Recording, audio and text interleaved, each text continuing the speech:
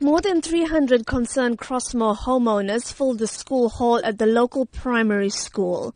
Many of these people are second and third generation Chatsworth residents living in homes that their grandparents were forced into during the Group Areas Act.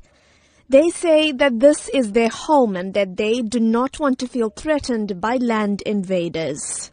Since discovering the first attempts to put up a dwelling on March 20th, the community has set up a task team that manages concerns and contacts the relevant authorities to take action.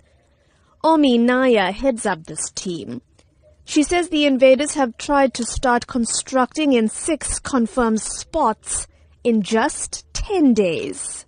Our mosque, our temple, our church is affected. Our people are fearful to go to the places of worship. By us being restricted to go to our places of worship, what are you going to live for?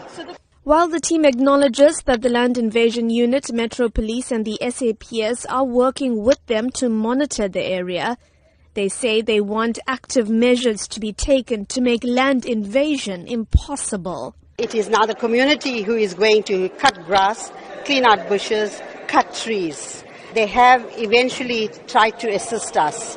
If they had kept and maintained the areas, we wouldn't be facing what we are facing at the moment.